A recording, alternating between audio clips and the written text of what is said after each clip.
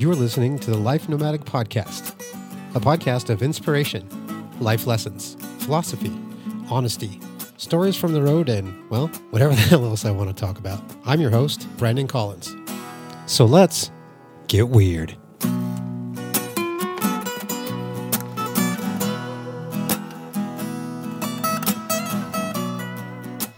Hello, and welcome back to the Life Nomadic Podcast. I'm your host, Brandon Collins. How's everybody doing out there? This is round two. Got about 25 seconds, maybe a minute in, and I realized that the other microphone wasn't turned on, so this won't sound any different to any of you, but this might sound...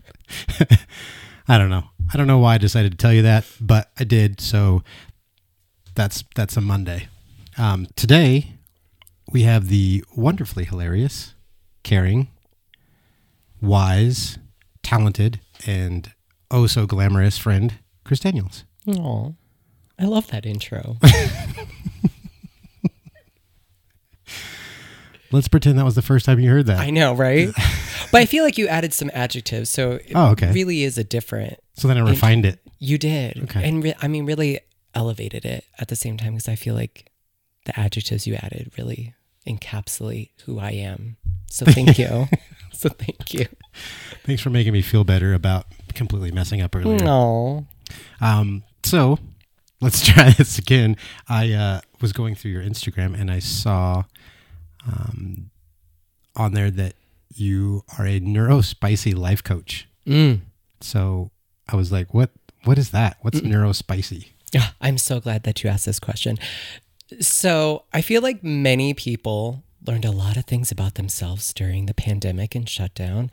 And for many, I would say adult millennials, we learned that all the quirky things that we had experienced our entire lives are actually a form of ADHD or undiagnosed autism or OCD. The beautiful range of neurodivergent traits and identities. So when I learned that and got diagnosed with ADHD, I didn't feel comfortable sort of taking the mantle of neurodivergent. It didn't really sing to me.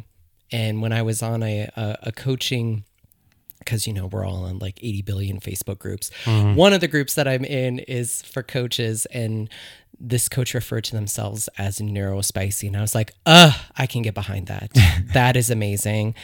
Because I've really learned how my brain is wired differently is a superpower. And it really is what has allowed me to do what I do and do it well and be here.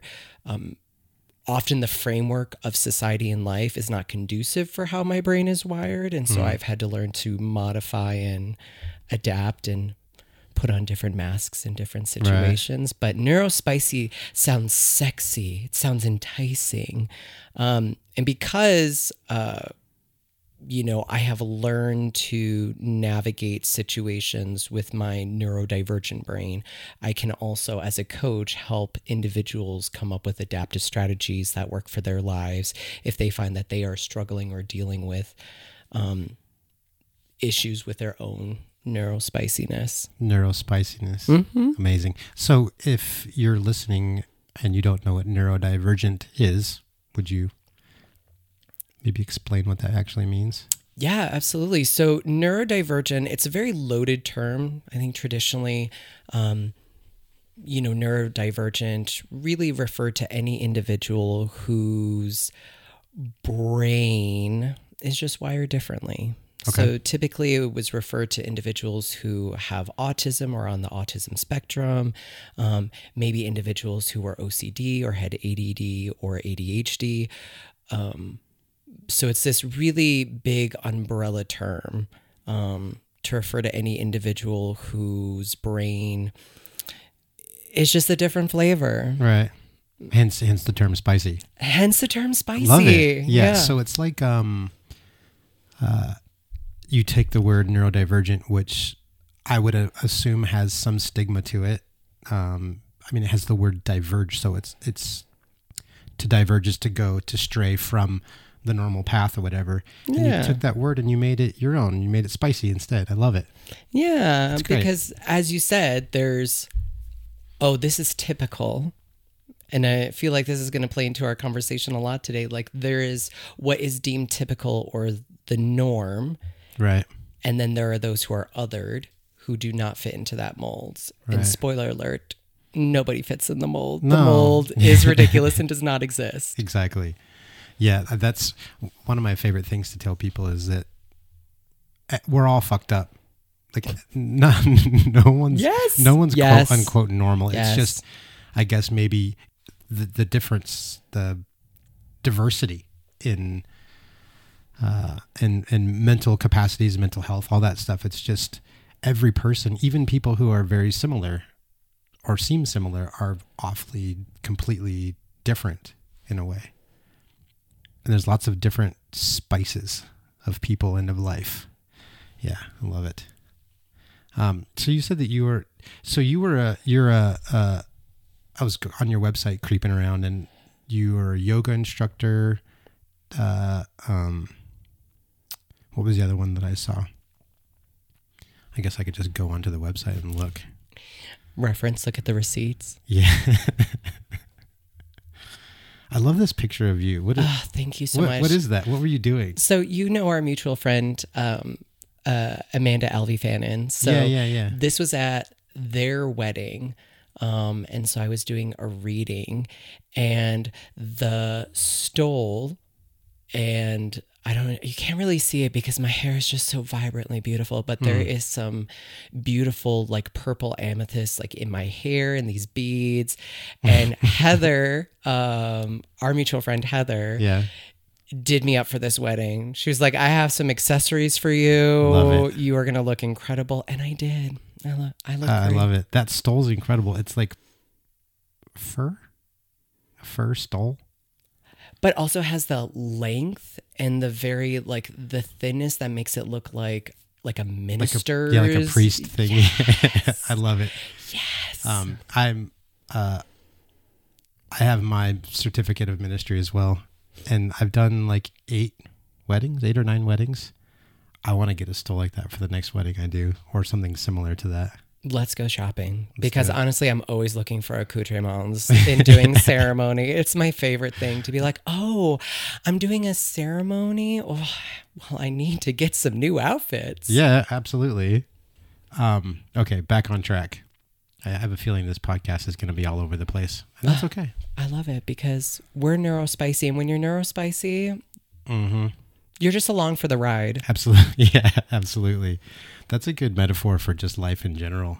Mm-hmm. We're just along for the ride. Like life does not care that we're even here. It's going to keep doing its thing. And that's a hard pill to swallow sometimes because we want to be in control of everything. But newsflash, you are not in control of anything except for maybe what goes on here. Mm-hmm. And Except even then- yourself. Yeah. Even Yeah. then, that sometimes doesn't feel in control.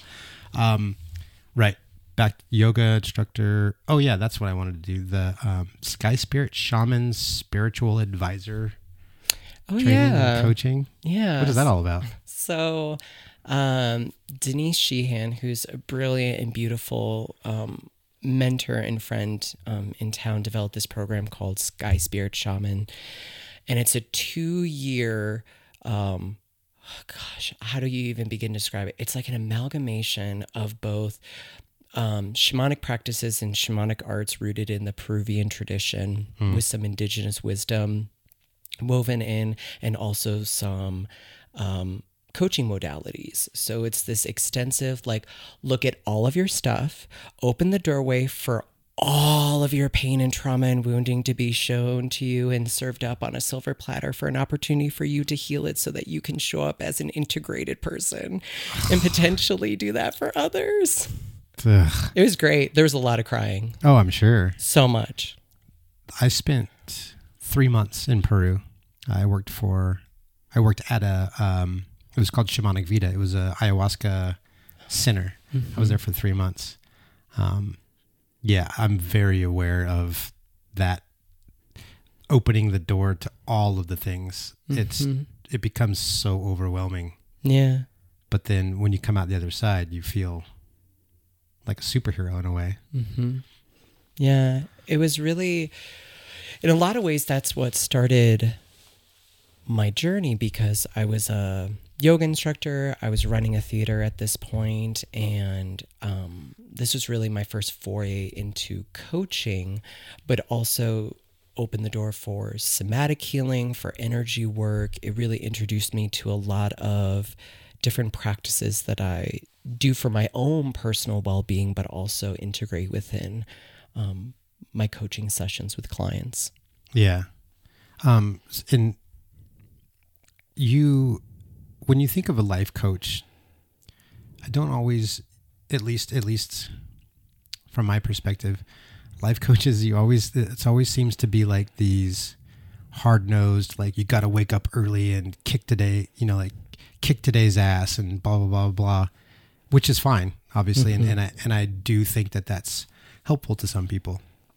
However, what I liked so much about what I know about yours, which isn't a whole lot, but you take a more caring, thoughtful, more gentle, I guess, approach to it. And it seems more spiritual. This is me based off of your Instagram posts and like just knowing you in real life. Yeah. So what kind of separates like your style of coaching versus what would be considered the normal kind of coaching? I don't know if we should use that word. That's a weird word to use, but you know what I mean? Like the more mainstream, I guess, kind of. Yeah, there's definitely, like a typical image of a life coach, right? And I think we hear the term coach, and again, it's a loaded term. And there's a lot of presumptions about who's this person and what our session's going to be like. I think because my journey was so varied, I didn't start out knowing that I wanted to be a life coach. I started as a yoga instructor and I thought I was going to be a yoga instructor. And then again, because of my neurospicy brain, I always have 9 million things going at the exact same time. And there's 18 different careers that I want to pursue simultaneously. Mm-hmm. So while I was a yoga instructor, I started doing this Sky Spirit Shamans program. And then I was like, oh, well, and I was doing a show at the time called Alchemist Theater. And so I was, sermonizing and being this, I say in quotes, spiritual leader. I have no idea what that means. It's very, but we would, the fusion of entertainment and art and mystical musings, all into this beautiful offering. And so for a while I thought, oh, okay, well, I'll also do that. I'll also do spiritual coaching and more shamanically inclined sessions, taking people to the underworld, doing soul retrievals, Reiki healings. I thought, this is my jam. This is what I'm going to do. And I just kind of bounced around to a couple of different modalities. And I think, again, that's a strength. I'm not trained in one specific way of doing life coaching. Right. I've taken all these different experiences and I have integrated them, and I've picked what works for me, what works for my clients, what I resonate with, and have created in a lot of ways this hodgepodge offering. So I think part of my background is in a philosophy called real love. And that's the foundation of everything that I do. And real love really opened up my heart to be compassionate, to be understanding of the pain and wounding that we're going through. And as a coach, like, I'm really here to just facilitate your own innate wisdom and your own empowerment. I'm not here to tell you what to do. I'm not here to pressure you, because it's your life. And I'm very clear with my clients coming in. It's like, I will be your champion. I will co-create this experience with you as we go on this improvisational dance and see what's there and explore and unearth, and I'll share everything that I have with you. And then the work begins. You are ultimately then responsible what you do beyond that session. What choices are you making? What are you putting into practice? Because you can have all the tools that you want, But if you are not committed to a daily practice of shifting and changing your mindset, your choices, how you feel in your body, then nothing's going to change. Yeah. Yeah, totally. So, And that the agency, of people is, at least from my experience and what I've learned throughout the years, is that's the only way that you can change. mm-hmm. You can't, you're not going to be able to change anyone. People can only change themselves, and you just want to give them the tools that they need, because a lot of times, and this goes for me, and I'm sure there's people out there who can resonate with this. You know that you want to change. Mm-hmm. You just don't know how to do the thing. Like you don't. Sometimes I have the tools, even I just don't know how to use the tools sometimes. Yeah. Or I know how to use the tools, but I just don't. Yeah. And that's real. And I think, to your question, a compassionate witness is always, in my opinion, is always going to do infinitely more than a shaming witness. So when we're in session together, we're on the same level. Because I've fucked up my life plenty of times. I've made plenty of mistakes. I've been given so many tools that I never used, or that, my coaches would be like, hey, did you do that thing that you were supposed to do? And I was like, I got busy. I'm really sorry. And there's this fine line. There's a balance between being curious and holding space for that curiosity, right? Okay, so you didn't do the thing. Let's explore that. Right. Let's see maybe what's there. Where's the resistance? Where's the blockage? Where's, maybe that fear that is holding you back from utilizing those tools. And then also, as a coach, I'm reminding you of that agency and that power that you have. And that sometimes comes across as, I'm hearing you say one thing and your actions are communicating something else. Right. So tell me where the discrepancy is. Right. So I think when we're with people, we're humans first and foremost. I see your humanity. I see the mistakes that you've made and the choices you've made through a loving lens, because I've also made similar choices in my life. And there's, I think there's real medicine there for transformation. Yeah. And I'm sure there's people, and I guarantee that I am not guilty, but like this happens with me as well, is you have the tools, and then like you said, you're like, I didn't do it. I was busy, and you make up all these excuses, but like you don't even really know why you didn't. And that's like I feel like a lot of people don't understand the emotions that they're having, or why they have these specific emotions. And I know that I do at times. How do you help people with that? It's a really great question. So in general, I find that many of us are disconnected from our feeling body. I don't know your experience. I'm in a male body, and growing up, there were definitely messages that were imparted to me about the range of emotions that I could experience in a male body. So everything that I experienced was regulated to anger. So no matter what I was experiencing, it was anger. Or if I began to express any other emotion, that was shamed and, told, oh, well, you can't feel that way. Don't feel that way. Suck it up, deal with it, move forward.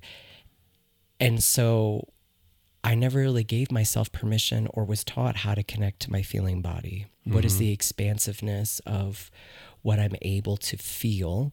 So the first thing that I do with clients is I give them something called a feeling chart. Okay. And so to name something is to give it power. So if you ask someone how they're feeling, they might not be able to articulate to you because they don't know what's even possible. They might not even know the range of emotions or even how to begin to identify them. Yeah. So there's this beautiful chart. It's actually used in elementary schools, but it's so prophetic. And it's this color-coded chart with 4 different quadrants. And the axes are pleasantness level and energy level. So you can have a low pleasant feeling and a low energy, high energy, low pleasantness, etc. Yeah. And so I give my clients this chart and I ask them, okay, this feeling that you're experiencing right now, would you say it's low energy or high energy? Would you say it's low pleasantness or high pleasantness? Okay, go to the chart and just look at these words. Do any of them sing to you? Do any of them resonate with you? Because to name something is to give yourself power and take power away from the thing that you're naming. So this emotion that feels so overwhelming suddenly becomes manageable. And then I invite my clients to stay with the sensations of the feeling. So where are you feeling this in your body right now? What are the sensations associated with it? Because even as we begin to explore our emotions, we're not actually feeling our feelings. We're just talking about our feelings. Yeah. So we move into a story. Well, I think that I'm feeling this way because brrr, and you're like, great. 20 minutes later, you have a full narrative Right. of everything surrounding the feeling, but we haven't actually touched the feeling. So you invite someone to go, okay, where is this in your body right now? Okay, you're experiencing this in your chest. Is it hot or cold? Is it pulsating, throbbing, twisting, churning? What are the sensations that you're experiencing right now as a result? How is your mind manifesting this feeling? Is there a shape, a color, a motion to it? So all of these practices get us in touch with our feeling body. Because the second you move into a story, you moved out of the feeling body and you're now in the thinking body, the intellectual mind. Right. And we're not actually experiencing the feeling or emotion, just the context of it. Yeah. Wow. I've never really thought about it that way, but it makes perfect sense, especially since literally the podcast I did just before this was with my friend Joel, who's also a life coach. He does it. He does in concert with another person, so his partner, Emily, deals with the gut, and he deals with the brain, and like how those two work together, or for you and or against you. And he said this thing. The difference between openness and vulnerability is openness is you're just telling a story about whatever just happened. But vulnerability is saying how you felt about that thing. And so you bringing that up, it's not the same, but it's really, really similar. And I've never really thought about that because I know that when I get into like an anxious spiral when I'm circling the drain, all I can do is I just tell stories to myself about whatever it was that happened or what's going to happen, depending on if I'm looking to the future or looking back into the past. And it's never helpful. Never. No. And excuse me. So while you were saying that thing, I was thinking to myself, I could meditate and then and find out where that emotion is affecting my body somewhere. And like adding all these different things, like, does it have a color? Does it have a feeling? Where on your body is it? I never thought that I would have never even thought that would be a thing. Mm-hmm. And so, yeah, that clearly works, right? So what happens when people start to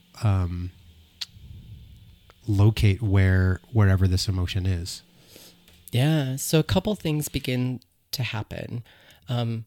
We are more attunely aware of different emotions and how they express within our body. So we suddenly expand our vocabulary and we get really specific with the sensations, the locations, because these are all cues that our bodies are giving us as to how to navigate the emotion. Because what you were speaking to, emotions last in our body 90 seconds. And then what happens is that our mind, as a way to keep us safe, begins to catastrophize the future, begins to think about all the things that could go wrong because it's trying to keep us safe. That's its prerogative. It's there to ensure that we are prepared for whatever may arise. And so every time you replay a situation or think about a future outcome, you're just re-traumatizing yourself in some way. So when the body tells us where an emotion is and how it's being presented, it's giving us a way to deal with the emotion, to express it, to manipulate it, to change it. So you asked earlier or talked earlier about the lack of control. So every time, say we're feeling anger, and we locate the anger in our chest and we go to that place in our chest and we sit with our anger and we see if there's any wisdom. We dialogue, we have a discourse with our anger. What might be underneath that anger? Okay, and let's say we've talked our anger to death and we've gotten everything that we need, but we still feel like that anger is in there. And maybe it's presenting it to us like an angry bee.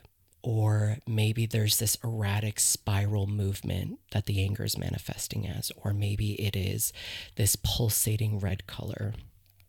Okay, can you take whatever image or whatever movement your mind is representing that anger as, can you take it out of your body and can you change it?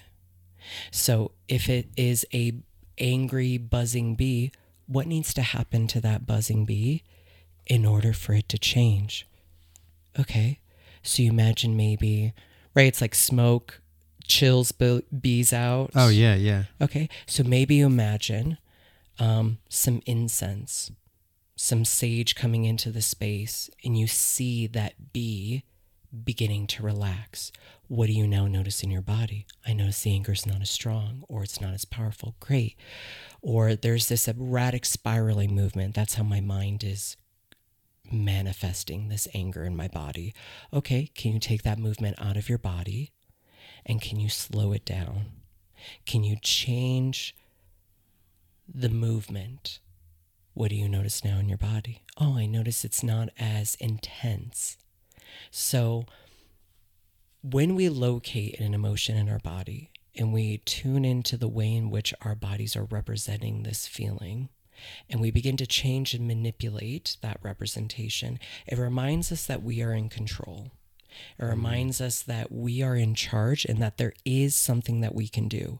What we often do is immediately leap into the logical strategy. Okay, I'm feeling anger. What do I need to change in my external environment to not feel anger anymore? And so we'll make all of these choices from that place of anger, trying to get rid of our anger. Yeah. So we're in this problem state, trying to resolve the problem in the problem state. Right. Yeah. And what a somatic exploration is inviting us to do is, one, disassociate from the problem state. Because if you're exploring in your body where that anger is and you're asking, how is that anger representing, you become the observer. Yeah. It's now not something that you're at the mercy of. It's now something that you are a scientist and you're examining it. Right. And because you're now examining the anger, you've now created some space between you and that anger. And then you determining, what do you want to do with that anger? Well, now we're inviting play and fun and imagination and creativity, these resourceful exercises into our experience. So again, we're not sitting there going, oh, this anger, it's immutable. It's always going to be here. I can't do anything about it. I just have to deal with it. I just have to grin and bear it. I just have to wait for it to subside. Instead, we go, okay, what do I want to do with that anger? How do I want to express this anger? How do I want to honor it and acknowledge it for its wisdom? Because it's telling me something. Yeah, exactly. You know, and it's not wrong to feel anger. It is wrong to make destructive choices from that place of anger towards yourself and others. And I say wrong, not in a moral, like it's morally wrong, but wrong in the sense it's taking you away from your happiness. It's unhelpful. It's unhelpful. It's unproductive. Right. So you manipulating and changing, working with your anger reminds you that it's simply just there to give you a message. And then once you've received that message, you can release and let it go. And not the like yoga, you know, when you're like in a pose and a teacher's like, just release and let it go. But like actually releasing and letting go in a way that feels so much more powerful and impactful. Yeah. Which is, on paper, it sounds simple, but it's really, really not. And I'm sure you have clients who are like not stubborn, but like are having a difficult time like doing that. I've heard the word stuck a couple of times. Like a lot of people who are life coaches, their bio will say, I'm helping you get unstuck. What is the stuck thing? Oof. It's such a great question. You ask great questions. Thanks. It's kind of my job. So I think most things in life are a pattern or a habit. So if you think it through that lens, that most things in our life are patterns and habits, when someone's expressing a feeling of stuckness, it's probably because they're engaging in a pattern of behavior and they don't want to be. Right. So how do you break that pattern? You recognize that that pattern is just a conditioning. Anything that is done with repetition becomes a pattern. So a thought becomes a pattern, a belief becomes a pattern, a set of behaviors becomes a pattern. So the first thing, even before we get into, is do you actually want to change? Do you actually want to release this thing? Do you want to let it go? Because that's the first thing. I mean, I am magic. My sessions are magic. But if you don't want to change, and I mean really change, not you feel like you should change or you feel like you ought to change, but deep within your soul, you want this change. Yeah. That's the first thing. Because if we don't have that, there's nothing that comes after that is going to do anything. Yeah, absolutely. Right? Right. So let's say, okay, you want this change. Okay. We identify there's a decision point, right, in your life. So, you know, you're going about your day. Let's say I'll work with a lot of people on things like productivity, procrastination, right? And they're like, I want to be more productive. I don't want to avoid things. And you're like, okay, well, when was the last time specifically that you procrastinated? Because we as humans tend to generalize. We tend to say like, I procrastinate everything. I'm avoiding things all the time. Mm-hmm. And in order for change work to happen, you must get specific, because specificity is where change occurs. So when was the last time you noticed that you were procrastinating or avoiding? Okay, take me there. Okay, what were the circumstances that led up to what we would call a trigger or a decision point? And then there's something, you see something, you hear something, you experience something in your environment. It's a stimuli that then results and activates a pattern. And you want a different pattern.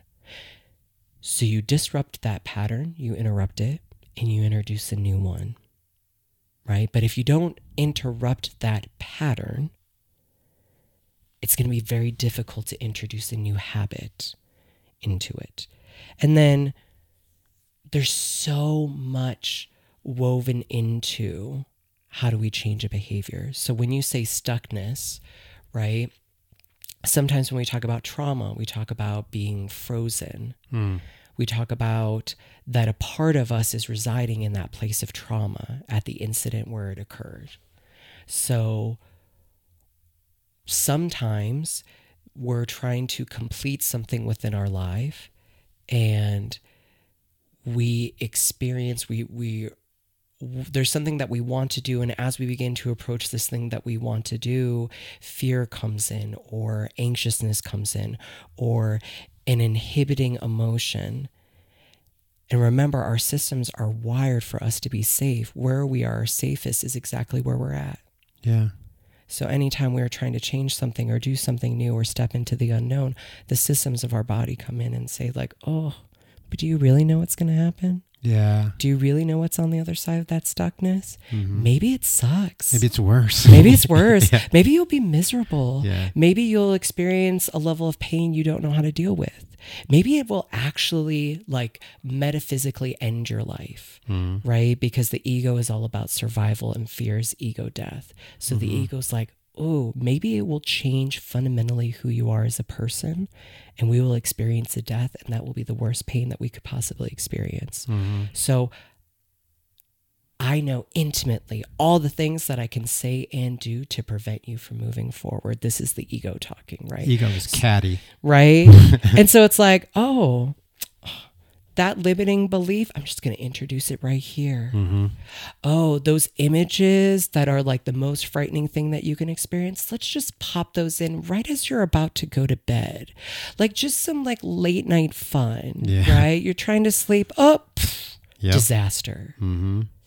And so when we talk about stuckness, there's a multitude of things that contribute to a feeling of stuckness. It may be beliefs that we have about ourselves or the world. It may be patterns of behavior that we are just perpetuating that are creating the same circumstance. It may be that we don't know what tools or what strategies. It also may be we don't have a vision of what beyond stuckness looks like. Because for so long we've been butting up against this feeling of stuckness. And so can you envision what not being stuck looks like for you? What it feels like in the body? Can you imagine that for yourself? Can you visualize it? Because sometimes we just want to be anywhere but here. Yeah. But we haven't quite given our brains the directive or our bodies the directive to be like, go there.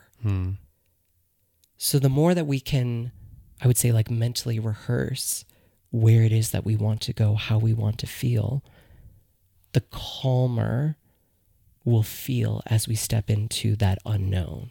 Right. Yeah, it's funny that you brought up ego because just last week, speaking with my therapist, we're working through some things, and she's like, your ego just does not want you to get out of whatever this thing is because it feels safe. It's known. And like, even if, this isn't me necessarily, just kind of in general, even if the trauma is terrible, even if whatever the feeling is horrible, it's a known feeling. Like your body, your brain, your ego knows that feeling. It knows what to expect. And then so change, like you said, is like, what if it gets worse? But what if it gets better? But what if it gets worse? And so like, what was I going to ask? It was something about, like you said, how would one go and approach the ego and to be like, I'm not letting you do this. And I think is it by imagining what it looks like on the other side of that stuckness? Is that kind of how you mitigate that stubborn ego? I would do a couple of different approaches. So first and foremost, I see my ego in a lot of ways as my inner child. And so when I have particularly strong feelings and, painful feelings, or I'm in my wounding and I want to stay safe, I recognize that the part of me that wants to feel safe is the part of me that's experienced pain and harm in the past. So I go to my inner child and I sit with them and I hear them, I see them, I acknowledge them. I give space for them to express what's on their heart, what they're afraid of. And I don't shame them that we're feeling this way. And then I begin to resource them. What does my inner child need right now? What self-soothing strategies could my inner child benefit from at this moment? And then with the ego is one, detaching from who it is that I think I am. And I think so much of a coaching session is we come in with these very strong ideas about this is who I am. Yeah. This is how I am. This is how it's always going to be because this is who I am. Mm-hmm. And I think what coaches do really well is invite you to be open to the possibilities of who you could be, who you could become, right, and who you actually are. And so the more that we invite varying interpretations or perspectives, I wouldn't say confuses the ego, but the ego is very clear.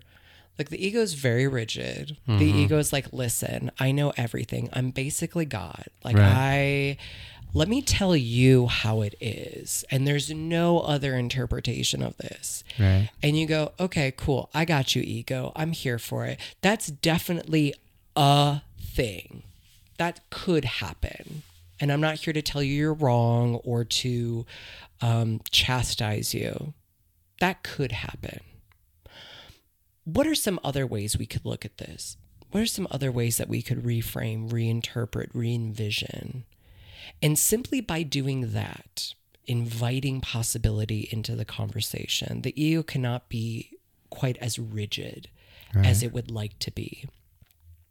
And then mental rehearsal, I think, is one of the most powerful tools that we have at our arsenal, right? It's what Olympic athletes do. It's what CEOs do. It's what individuals who are, immensely successful, right? They see themselves having already achieved the outcome that they are desiring. Right. And more than just seeing themselves achieve the outcome, they see themselves in those moments of decision. So we talked about that trigger point, that decision. We tend to react instinctually from a pattern. So they see themselves in these decision points making a different choice. See themselves feeling resourced. They see themselves feeling confident, empowered, however they want to feel. And they see themselves acting from this place. Right. So when the new situation arises, when they get to that decision point, that trigger, there's a calmness that begins to pervade through the body because the brain isn't going, this is new, we don't know what to do, this is scary. The brain is accessing information and going, oh, we've already done this. Because here is the beauty of our brain. Our brains cannot tell the difference between what is real or imagined. So I know, just my brain just broke. Right? Do you want to know a fun party trick? Yeah, absolutely. Okay. So you're at a party and you have everyone bite into a lemon and just pay attention to the sensations, right? You bite into a lemon, right? It's sour. It's probably going to scrunch your face. There's a tartness. Then 45 minutes later, you go, hey, imagine biting into a lemon and you will have the same experience, the same sensations as if you were biting down on that lemon. Because just imagining biting on that lemon, your brain is referencing what has occurred in the past. And it goes, oh, this is what that experience is like. So if you mentally rehearse you making a different decision, you showing up in a different way, when we get to that point, your brain is going to access information. How did we respond to this in the past? How should we feel about this?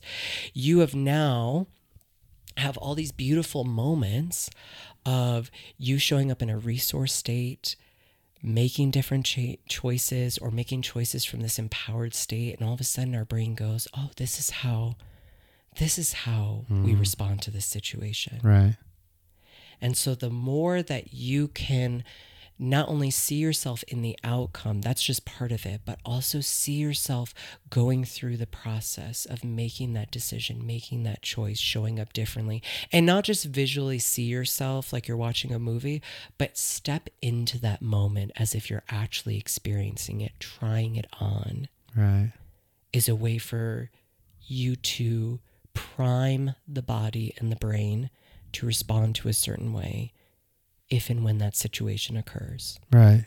That's fascinating, because that's something that astronauts, firefighters, police, military, you train for all these different situations so that when that situation does come up, you're not surprised by it and you know how to react to it. Mm-hmm. Baseball player, like athletes, all those things. And I never thought to do that with your own brain. Mm-hmm. And so the more, you're like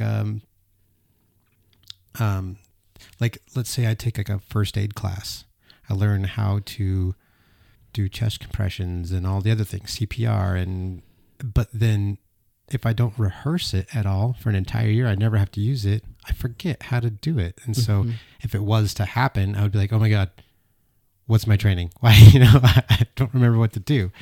But if you were to constantly rehearse it, it solidifies it in your brain. It becomes, instead of a new experience, it becomes a pattern or a condition that you're much easier to react to.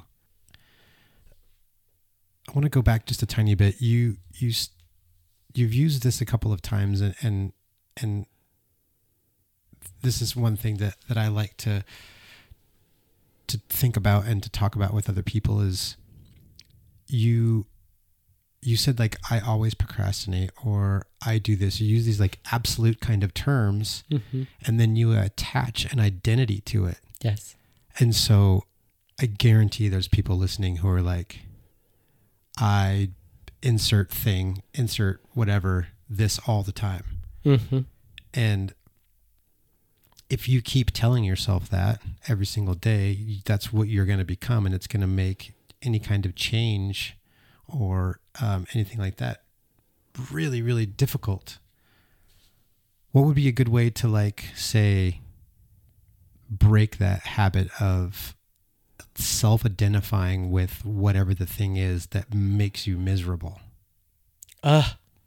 You are just asking the great questions. Okay, so 2 things. First and foremost, actually 3 things. 1, just be aware of your language. Yeah. In general, I invite all my clients to eliminate the word but and should from their vocabulary. So I offer this to your listeners as well. Eliminate the words but and should from your vocabulary. But with 1 T. Correct. But with 2 T's, it's great. Okay. But with 1 T, because 1 is a word of negation. And we tend to say all these things and then go but. Mm-hmm. It doesn't matter what you have said before. You have negated everything that you just said. So just eliminate but and just say how you're feeling. Save yourself so much time and energy and everyone else in your life. Okay, thank you very much. Also, should is has the tinge of obligation. Right. So you should do something. What often happens is we feel shame because we don't want to do it. Yeah. And then we feel as if we ought to, or we're a bad person if we don't. So eliminating the word should and instilling it instead with I want to, or, or you don't want to, right? Or I don't want to do it for these reasons. I want to do it for this reason. I'm ultimately deciding to do it. So just being aware of our language in general is such an important practice because we know that our words shape our reality. Yeah. 2, so we call this nominalization in the life coaching arena, where you take a verb and you turn it into a noun. So Okay. For instance, taking something like I was in a depressive state, or that I was anxious over that particular situation now becomes I have anxiety, or I'm anxious, I'm depressed, I'm angry, I'm a procrastinator. Or you do the superlatives like I'm always this. Right. And you know logically that's not true. You know you're not always a procrastinator, but you reinforce this in your mind, it suddenly becomes a pattern. So maybe in instances and places where you wouldn't typically procrastinate, now it's tied to your identity. So what would someone who is a procrastinator, how would they react Absolutely. in this situation? Yeah. So one of the ways you can do it is denomalization. So again, being mindful of our language. I try very hard to not say things like I am depressed, because whatever you state, you perpetuate. So I will say that situation, and in particular this thing, I had feelings of depression about, or I had feelings, I had sadness about it. Or this situation, I noticed some anxious sensations in my body. So it's no longer tied to my identity. It's now an experience that I had based upon context. So what that is communicating to me and anyone that I'm talking to is that there was stimuli in my environment, and I perceived and interpreted that stimuli or whatever sensations I'm experiencing in the body as this feeling. Right. But I am not this thing all the time. Right. It's not tied to my identity. So even just changing how you phrase things. So in a life coaching session, we're always looking for specificity, because in order for change work to occur, you must be specific. So we tend to talk in generalizations. I'm a procrastinator. Where do you notice procrastination showing up in your life? Everywhere. And when we generalize, you go, okay, well, where do we begin? Where does change begin if it shows up everywhere all the time? Ugh. Yeah, that's like so frustrating. Right? So you choose one instance. And sometimes in sessions, people are like, yeah, but it shows up in I bet it does. Because you're experiencing it everywhere. Right? And it feels like it's happening all the time. So I'm sure there are many instances where this is occurring in your life.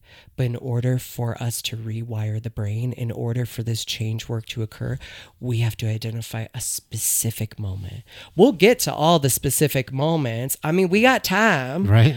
Right? Like, we're not going to solve all of the world's problems in a 60-minute session. But for right now, let's just choose one thing. So when we stay in the realm of behaviors can be modified, they can be changed. When we are in the realm of identity and traits, these things, I don't want to say, because I don't want to do superlatives, like they can never change, but it is far harder to change and easier for shame to come into the picture. Right. Because then people feel like there's something wrong with them. They feel like they're broken. Right. They feel like they need to be fixed. And this suddenly becomes their narrative, as opposed to, I'm a human having an experience. And sometimes that experience is not great. Right. And sometimes I respond in not great ways. Sometimes I'm selfish. Sometimes I'm arrogant. Sometimes I'm confusing. Sometimes, Yeah. sometimes I have all of those moments, right? Where I'll say something confusing, or I, respond to something in a selfish way. And the more that we can stay in behaviors, the easier it is for change work to occur. And this is where compassionate understanding comes into the room. Because you know, you have a very different story than I do. Right? Yeah. And I couldn't possibly understand or be in your experience. But there are emotions Right. that surfaced in these different contexts in your story. There are relatable features to your story, choices that you made, emotions that you have felt. That's where I can connect.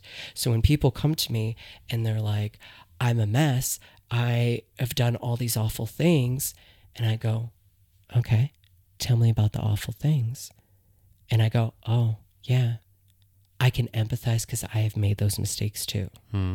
Right? And there's this humanizing element that comes back into the room where you are not unworthy or unlovable or a bad human because you made these choices.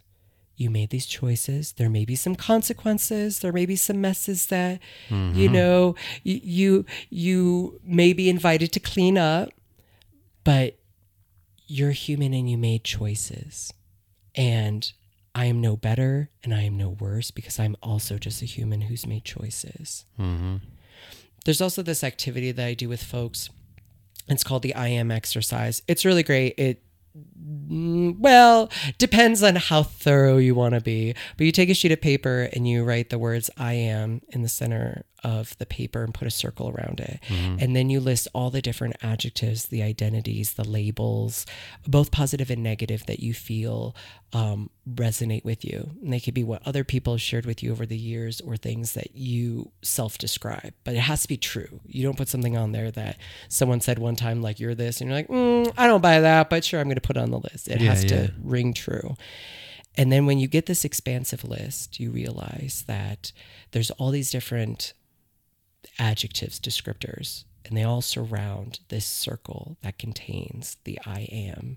And that I am is immutable, and everything else is just drag, honey. Like, you're just putting on these different experiences at different moments, but they never truly encapsulate the entirety that is you, that is always protected and held and shielded in this circle. And you realize that I am not any one of these things. I am all of these things and none of them at the same time.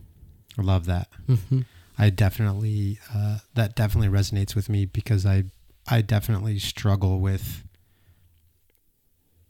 there's so many different parts of me. You know, I'm a tattooer. I'm an outdoors person. I'm a thespian, if you will. You know, like, there's so many different parts to me, and looking back on my life, I've had probably hundreds of jobs, or close to, but let's say tens of jobs. No, that doesn't sound right. 50. Let's say 50. I've had, like, you know, and I never, like, I have to constantly kind of remind myself that it's okay to be all the things. You don't have to be one thing. You can be all the things, or you could be none of the things. And I like that, the I am, because, like, if I was to do that, it would be it would look like a crazy person scribbling on the walls, you know, in the insane asylum or whatever. I remember I but I had a therapy session a long time ago, and she asked me what my core values were. And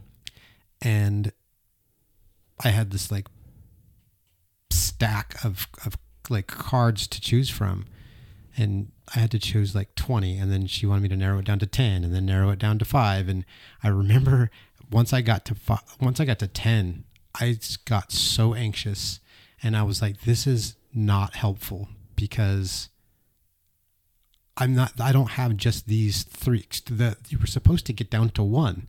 I couldn't even get past 10. And that made me even more anxious and more confused. And I remember she was like, okay, let's not do this. Let's try something else, because maybe some people can do that, but I couldn't do it. And I remember it brought so much contention into my brain, and frustration and shame, almost, like, why can't I do this? Why can't I narrow it down to these 3, or even this one core belief? Like, is there something wrong with me? And I remember that's how I felt in that session. And after you just said that, I'm like, oh, no, it's okay to have all those different core beliefs. It's okay to have all these different identities or all these different facets of your life. Because I don't know, maybe I'm neurospicy too, and my brain just can't concentrate on one thing at a time. It has to be on all the things, all the times. And instead of, trying to fight it, I should just embrace it maybe. Yes. Embrace the neurospiciness. Love it. We've been talking about pretty much emotional intelligence this entire time. Let's describe it. What is emotional intelligence? Yeah, it's so I'll share how I define emotional intelligence. Yeah, exactly. I'm sure there's the very official emotional intelligence. I think at the core is understanding the wisdom of emotions, both yours and others, and the what to then do with that wisdom, right? Emotional intelligence, if you look at, different folks and what they talk about it, there's 4 pillars, there's 5 pillars, there's all these different things, there's self-awareness, self-expression, empathy, relationship management, resilience, and change. At the core, I feel emotional intelligence is first and foremost, do I have an awareness of what I'm feeling at any given moment? Do I have an awareness of how what are the patterns that I typically employ when I'm feeling certain emotions? And for many of us, when we're talking about emotional intelligence, it's the emotions that we quote unquote don't want to feel, or the negative emotions, or the things that cause problems in our lives professionally and personally that we, or also how do we be happy? What does that look like? How do I capture joy? How do I live in more ecstatic states? So do I have an awareness of what I'm feeling in my body? Can I name that emotion and how it's manifesting? Can I have agency in the choices of how I express that emotion? Can I empathize with the experience of someone else? Can I recognize that they're also having an emotional experience? And can I empathize with their journey? Can I navigate their emotions? Because let me tell you, unless you live in isolation, but we don't live in isolation. No. We are interacting with other people, and people are going to have emotional reactions. They just are. And what we tend to do is shame people for their reactions, and we tend to want them to isolate. We want them to go away because their emotions make us uncomfortable, or we want them to change. And people do feel this pressure to be happy, sunshine, cupcakes and unicorns all day, every day. It's unrealistic. And then resilience and change. So when things do happen, because life is going to happen, how do we navigate that disruption? How do we navigate that change? What inspires us? What drives us? What motivates us in terms of our choices and behaviors? So that's kind of the overarching, when we talk about emotional intelligence, that's what it typically means. That makes perfect sense. I like your definition. I like that you said that emotions have wisdom. And it reminds me of our emotions have had hundreds of thousands of years to evolve, to protect us, like you said earlier. And so, we should definitely listen to them. Yeah. So sometimes people will ask, okay, so if I have a high emotional intelligence, right? Because there's all these tests that you can take to figure out what your score is in all these different parameters, right? Because there's a test for everything. Yeah, that doesn't seem helpful. I think it's just really, it's really tough because we're talking about humans and we're talking about something that's so variable, right? Because situations, we have a relationship, right? So things that happen within our relationship it's going to be different with someone else. I'm going to have a different reaction. I'm going to have a different response. Maybe they remind me of some core childhood wound that I have, or maybe there's something else that complicates the situation. So there's no one size fits all. And when people ask, okay, well, what does it look like when someone has like quote unquote high emotional intelligence? So something happens in your world and you have a reaction in your body and you're able to pause and take a moment and go, what am I feeling? Where am I feeling this? How is it presenting itself? What is the wisdom? What is it trying to tell me? Great. This is what's, this is what this emotion is trying to tell me. Cool. Is my nervous system activated? It's activated a little bit. Great. Here's some self-soothing strategies that I feel I have agency and empowered to do in this moment to feel regulated. Great. I feel regulated. Oh, but this person caused harm, so I'm going to go to them if that feels appropriate and safe to do so. And I'm going to have a resourceful conversation about the ways in which their choices landed in my world. But I'm going to do it from a place of not blaming. I'm not going to make them responsible for my pain or my happiness. I'm just going to simply say, hey, here's some information for you about the ways in which you showed up, because also I'm assuming that you care about your emotions and how you're showing up, and you may be unaware of how your actions are landing in my world. So here's some information, do with it what you will. Oh, I shared with you how your actions landed in my world, and now you are angry. I see that your anger has nothing to do with me. I realize that you are also having an emotional response, and I totally get it, because 4 months ago, someone shared some information with me and I moved into a place of anger. And so I'm staying in a place of non-attachment, but I'm also able to compassionately show up for you in this moment. And so I'm regulated. So maybe my regulated nervous system will also help you co-regulate, and that your nervous system will co-regulate together. That's not happening. That's okay. This is an improvisational dance. Okay, so then I might go, what is it that you need right now in this moment? I'm feeling particularly resourced. I'm giving from the overflow of my well. What is it that you need right now? How might I show up for you? That doesn't appear to be working. Cool. Also don't need to stay in this conversation because I've been taught by society that it's impolite for me to leave actively charged situations, but I'm gonna do that because I love myself and I don't need to deal with this bullshit. But I'm gonna leave in a compassionate way. I'm gonna go, hey, it seems like there's a lot of things happening right now, so I'm going to step away for 20 minutes and I'll check back in with you. Or maybe we can have this conversation at a different point in time, right? So I'm navigating this relationship with ease, and I'm also bringing love and compassion into this place. I'm not enacting further harm. And I feel good about my choices, right? I feel that I handled it the best that I could. And I'm inspired and motivated to continue to show up in loving ways because I see the way in which my showing up in this resourceful place reverberates out into all of my relationships. And so I'm inspired by that because I want to make the world a better place, and I'm motivated by that. And so I will continue to have practices in place that fill me up, that resource me. Right? And not just things like self-care, right? Which is a whole nother topic that we could talk about. But I'm also doing active, physical, mental, emotional, maybe even spiritual practices. That is a loaded, but maybe you have some spiritual practices as well that you implore to continue to keep in a resourceful state, because you know that shit's going to happen at some point. You know you're going to have a bad day. You know you're going to have a rough moment.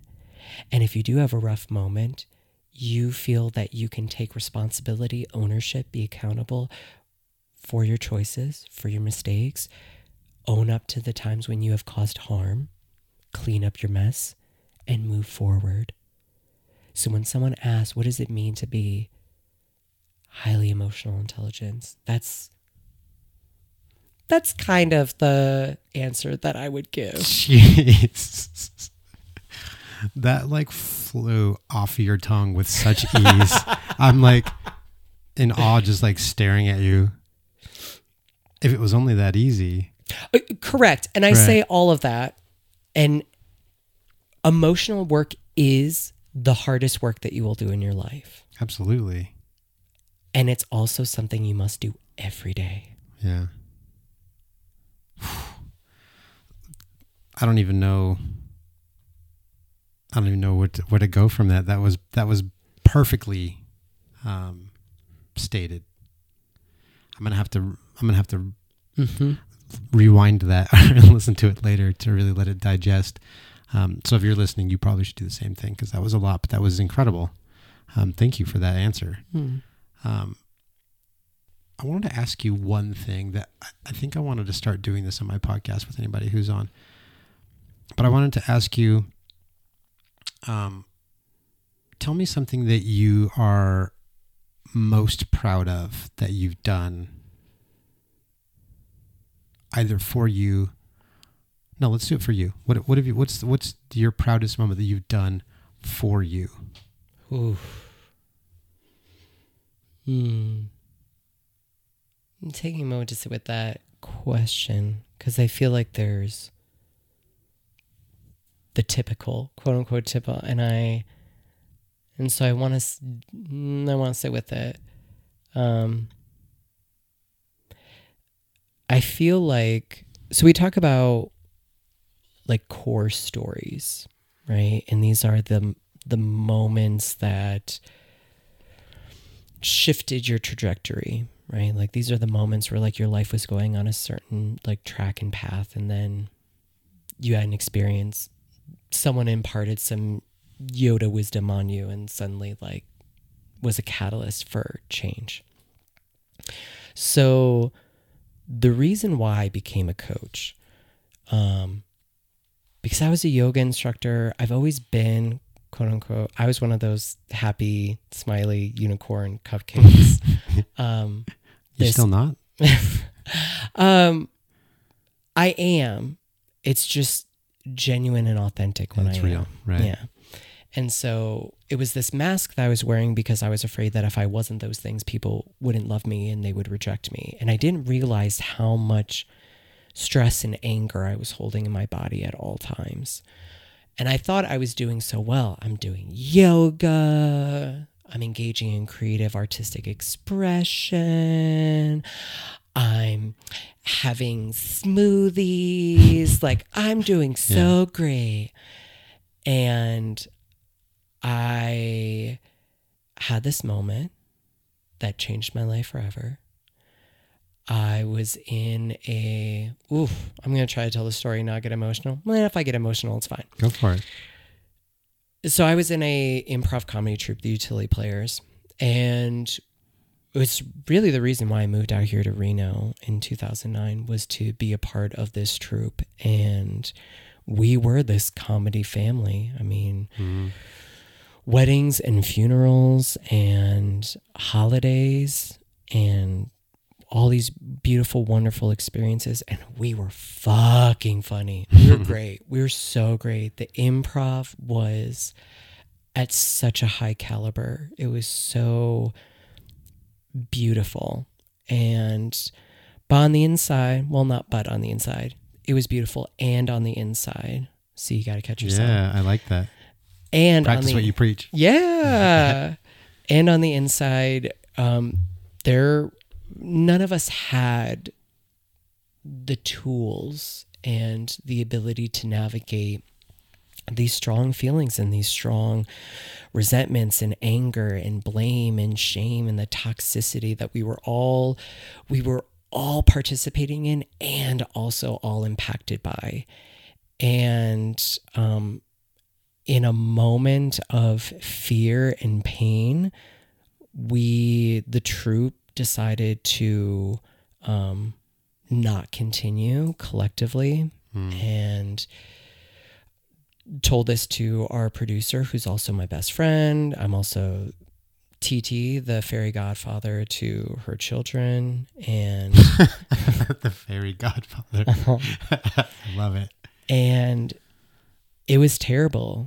It was probably the worst thing I've ever done in my life, was to sit down from across my best friend and say, I don't want to do this. We don't want to do this.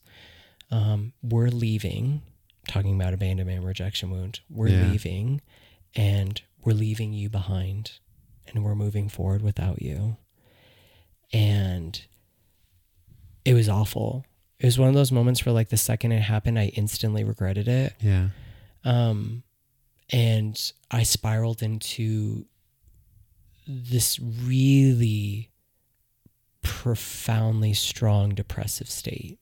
I mean, I was suicidal. I was just numbing to a degree that was unsustainable. And I was like, this is rock bottom. Like, this is that moment that people talk about. Yeah. Because in one decision overnight, I lost a creative artistic expression that was the lifeblood of my existence.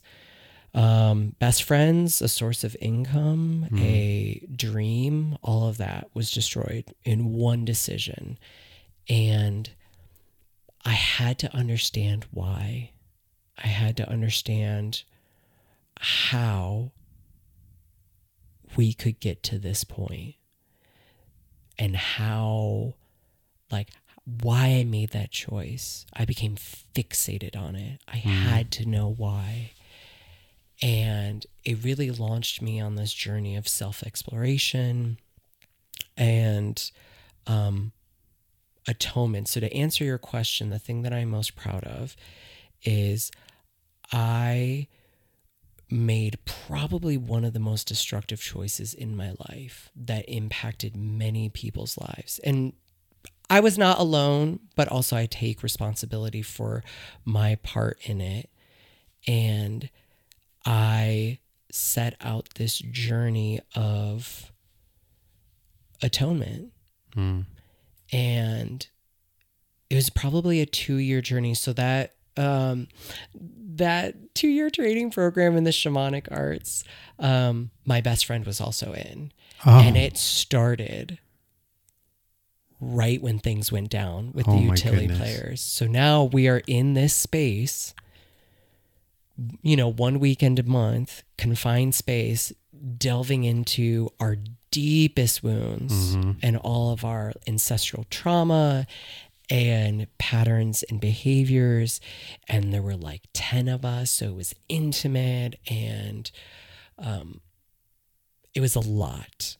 And for the next 2 years, it was a process of ownership and cleaning up my mess and having brave conversations and putting into practice these tools that I had been dabbling with, and really making a firm commitment of how it is that I wanted to be and how it is that I wanted to show up, dealing with the shame, other people's anger and judgment and disappointment in a very public arena. This wasn't just something that happened behind closed doors, because much like Fleetwood Mac, we had a season that we had to do at a casino. So this happened, and then we had to do a weekly show together. Oh, no.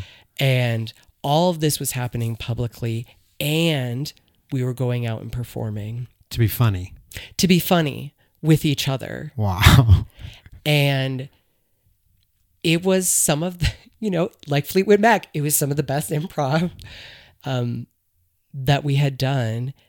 And I could have just said, you know what, I made this choice. I'm going to go do other things. These people are gone from my life. And that's that. And that could have been the end of that story. Yeah.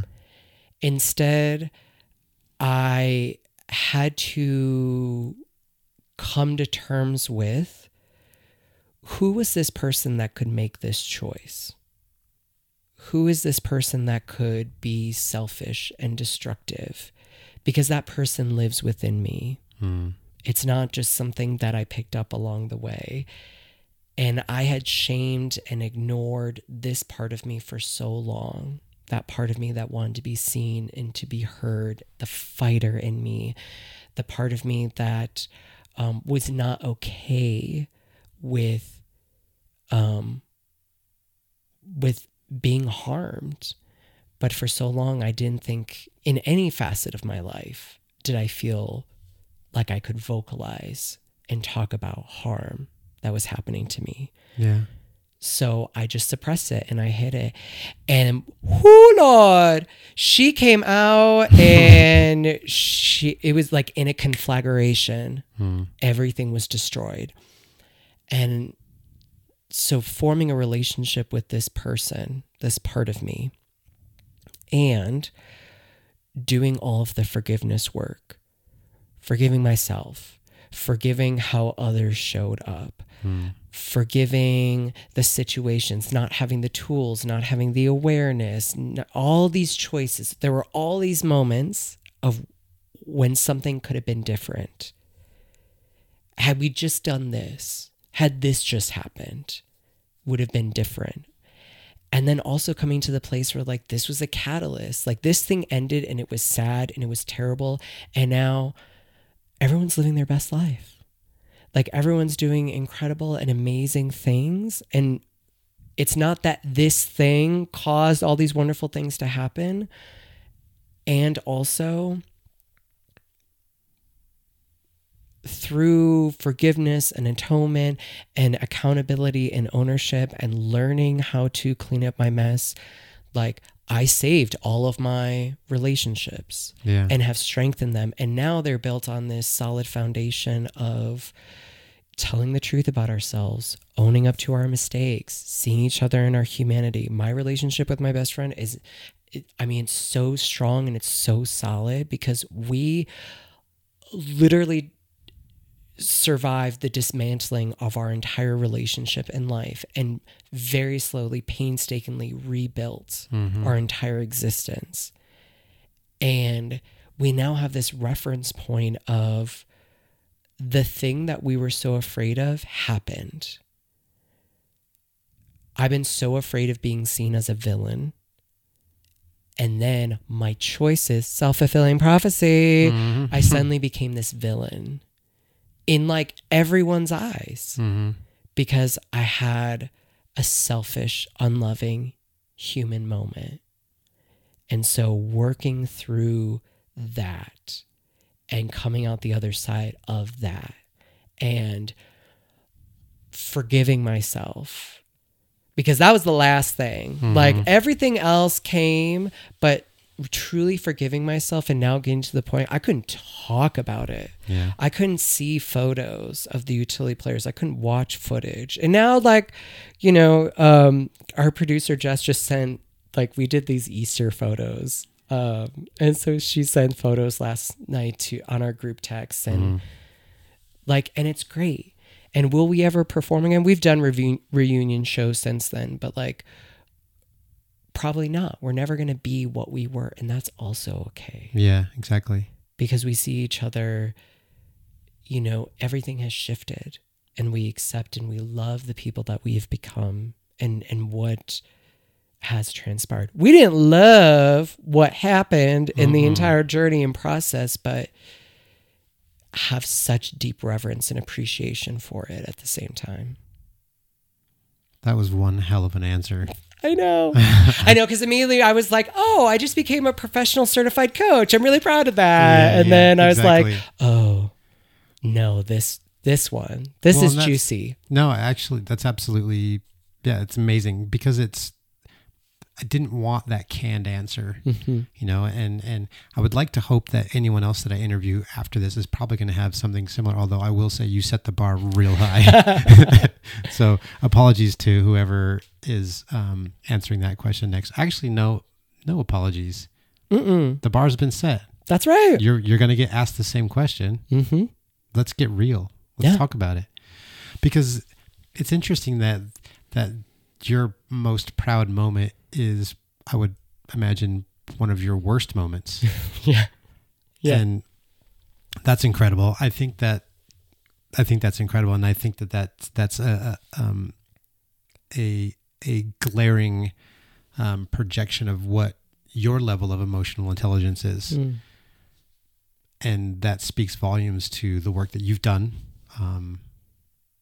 And that it gives me inspiration to work on myself, which I'm always trying to work on myself, but sometimes it feels like I'm working on myself for the sake of working on myself, not because I need to work on myself, or I don't want to use should because I'm not allowed to use should anymore. That's right. But because I want to.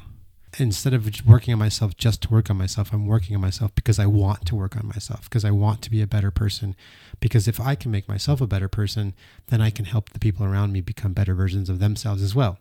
Yeah. And so, I've said this before in the podcast, but I think it's something that's really important. I was asked a question in a Facebook group once, if you could go back and tell your teenage self something, what kind of advice would you give? And my answer was, I wouldn't, because I'm the person I am now because of all the terrible decisions that I made, or good decisions, or all the things that happened to me made me who I am. And I'm pretty, for the most part, 99% of the time, super pumped on who I've become. Yeah. And so I wouldn't be able to be that person had these experiences not happened to me or because of me, and like in your case, right? So, yeah, that was an incredible answer. Thank you for sharing. Yeah. Oh my gosh, of course. That was amazing. I immediately thought in my head when you asked that question, the irreverent answer of, here are all the stocks that you should invest in. Also, the 90s are really cool and they're going to make a resurgence. So if anyone tells you that your love of all things 90s is trash, you can tell them to go fuck themselves. All right, I'm going to cut out that other answer and just put this answer in. Excellent. Great. I love it. Yeah. Cool. So, how do people find you? What are your things? All the things. Mm-hmm. Well, you can find me on Instagram. It's really simple. It's just my name, Christopher.William.Daniels. You can find my website. It's yourlifeworker.com. You can sign up for a discovery call with me. We just hop on a call. I hear about all the things that are happening in your life, and I share how I might be of service. I also have some amazing programs that I'm launching in a couple of weeks specifically. Exciting. Yes, I'm so excited because we didn't even talk about all the mystical woo-woo magic. I know, we didn't get to it. I know, another episode. Okay. But I'm really interested in the integration of mysticism and witchcraft with life coaching. So I have some programs I'm launching. And because I'm a creative, I'm launching a program that's specifically centered on creatives because many of my clients are creatives in some capacity, not just the performing arts. And oddly enough, I don't know if you know this, but oddly enough, we all struggle with the same things. Imposter syndrome, a feeling of stuckness, perfectionism. Right. Yeah. And so I want to design a course specifically for creatives on dismantling their imposter syndrome and kicking perfectionism in its ass and getting into that flow, not just creatively, but in life, because I feel like wherever you're experiencing stuck or stagnant energy, it generalizes out. So if you're experiencing stuck or stagnant energy in other facets of your life, that's going to impede upon your ability to creatively show up in the way that you want to. We 100% should do an episode on imposter syndrome. Absolutely. Yes. Especially for creatives, because I know, and I won't share too much, but when I first started getting good at tattooing, that was really hard for me to accept that I was good at my craft that I had spent years and years and years on to become good, right? So it was like all I ever wanted to do was be good at tattooing. And then once I got good at tattooing, I refused to admit that I was good. Yeah. And I was like, well, what's the fucking point? And so yeah, I struggled with that for a lot. I still, from time to time, find myself, it's like if somebody compliments me, I'll be like, oh, in my mind, I'm like, you don't know what you're talking about. You have one tattoo. How do you know what a good tattoo looks like? Mm-hmm. Instead of being like, oh, thank you so much. I worked really hard to get to this spot. But yeah, we should definitely do an imposter syndrome episode and a mysticism episode. Let's just do a bunch of episodes. I'm here for it. Yes, I love it. Lastly, what's something that you let's give our listeners something to go home with. Ooh, okay. What is something? Okay. This is what we're going to do. Okay. So listeners are going to have to listen intently because I'm going to lead you through my favorite pattern interrupter. Ooh, okay. Because we talked about earlier how everything is a pattern. And so one thing that you can do, and you can start doing it today, is when there are patterns, when you're engaging in behaviors that you do not want, right? It's not just something that magically happens out of nowhere, right? Like there are circumstances, there's experiences that you're having in the body. There are thoughts that are coming through that are all leading up to this choice or decision that you make. So you can interrupt a pattern. You interrupt a pattern enough time, it requires your brain to create a new neural pathway. So I'm going to teach you my favorite pattern interrupter, and it's something called faster EFT. So many people might be familiar with EFT or tapping. I learned this from Melissa Tiers, who is a brilliant human being. She's a New Yorker. Her clients are New Yorkers. She's like, I do not have time for like some 20-minute ordeal. Like, my clients want change now. Typical New Yorker. Yeah. Right. So she developed something called faster EFT, which takes about a minute. And so you're going to take the 3 middle fingers of your right hand, and whatever it is that you are wanting to release and let go of, you're going to hold it in your mind's eye. This could be a thought, a behavior, a belief, a situation that you are wanting to release. Getting back to how do you release and let go of something? We're going to teach you right now. So you're going to start, and you're going to begin to lightly tap the crown of your head with the 3 middle fingers of your right hand. And as you're holding that image in your mind, you're going to say, I release and I let this go. Now, my teacher was a New Yorker, so she would always add some flourishes. I release and I let this shit go. Yeah. You can add whatever it is that you want. And then you move to your third eye. And as you're tapping your third eye, you say, I release and I let this shit go. And then you're going to move to the side of your eye, finding that bone there.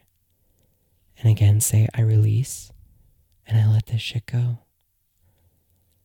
And then you're going to move under your eye, the top of your cheek, again, finding that bone. I release and I let this shit go. And then you're going to take an open palm to your collarbones. And as you're thumping your collarbones, you're going to say, I release and I let this shit go. And then you're going to hold your right wrist with your left hand. You're going to take a deep inhalation. And you're going to exhale out twice as long. Now, you tap, that's the whole sequence, and you tap until you feel a shift. So it may take you 30 minutes of tapping, doing numerous rounds in order to experience that change. After you do the first round, you can get funky with it.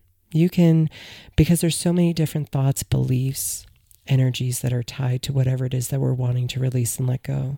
So you might start at the crown of your head and go, I release the need to be perfect in this moment. As you move to your third eye, I release other people's judgments of me. I release the anxiety of not being good enough. I release the worry that I will be abandoned and rejected. Whatever it is.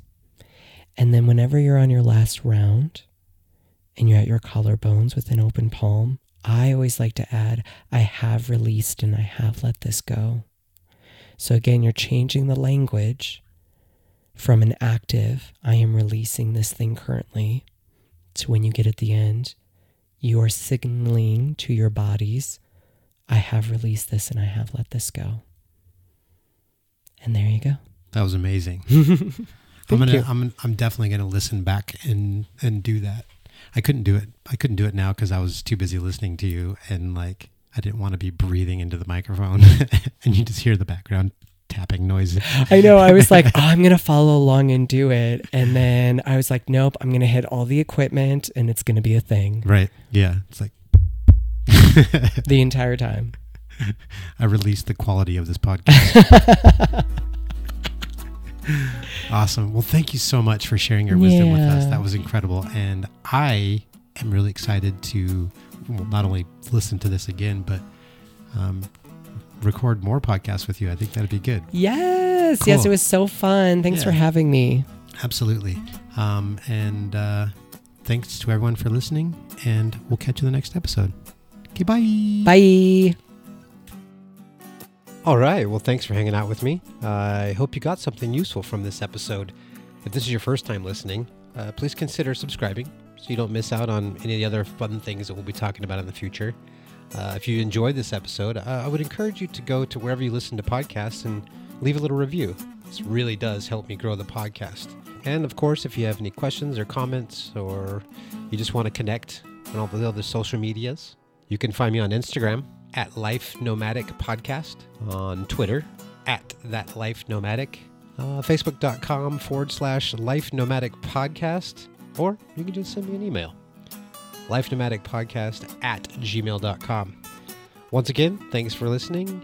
I look forward to talking to you guys, and we'll see you in the next episode.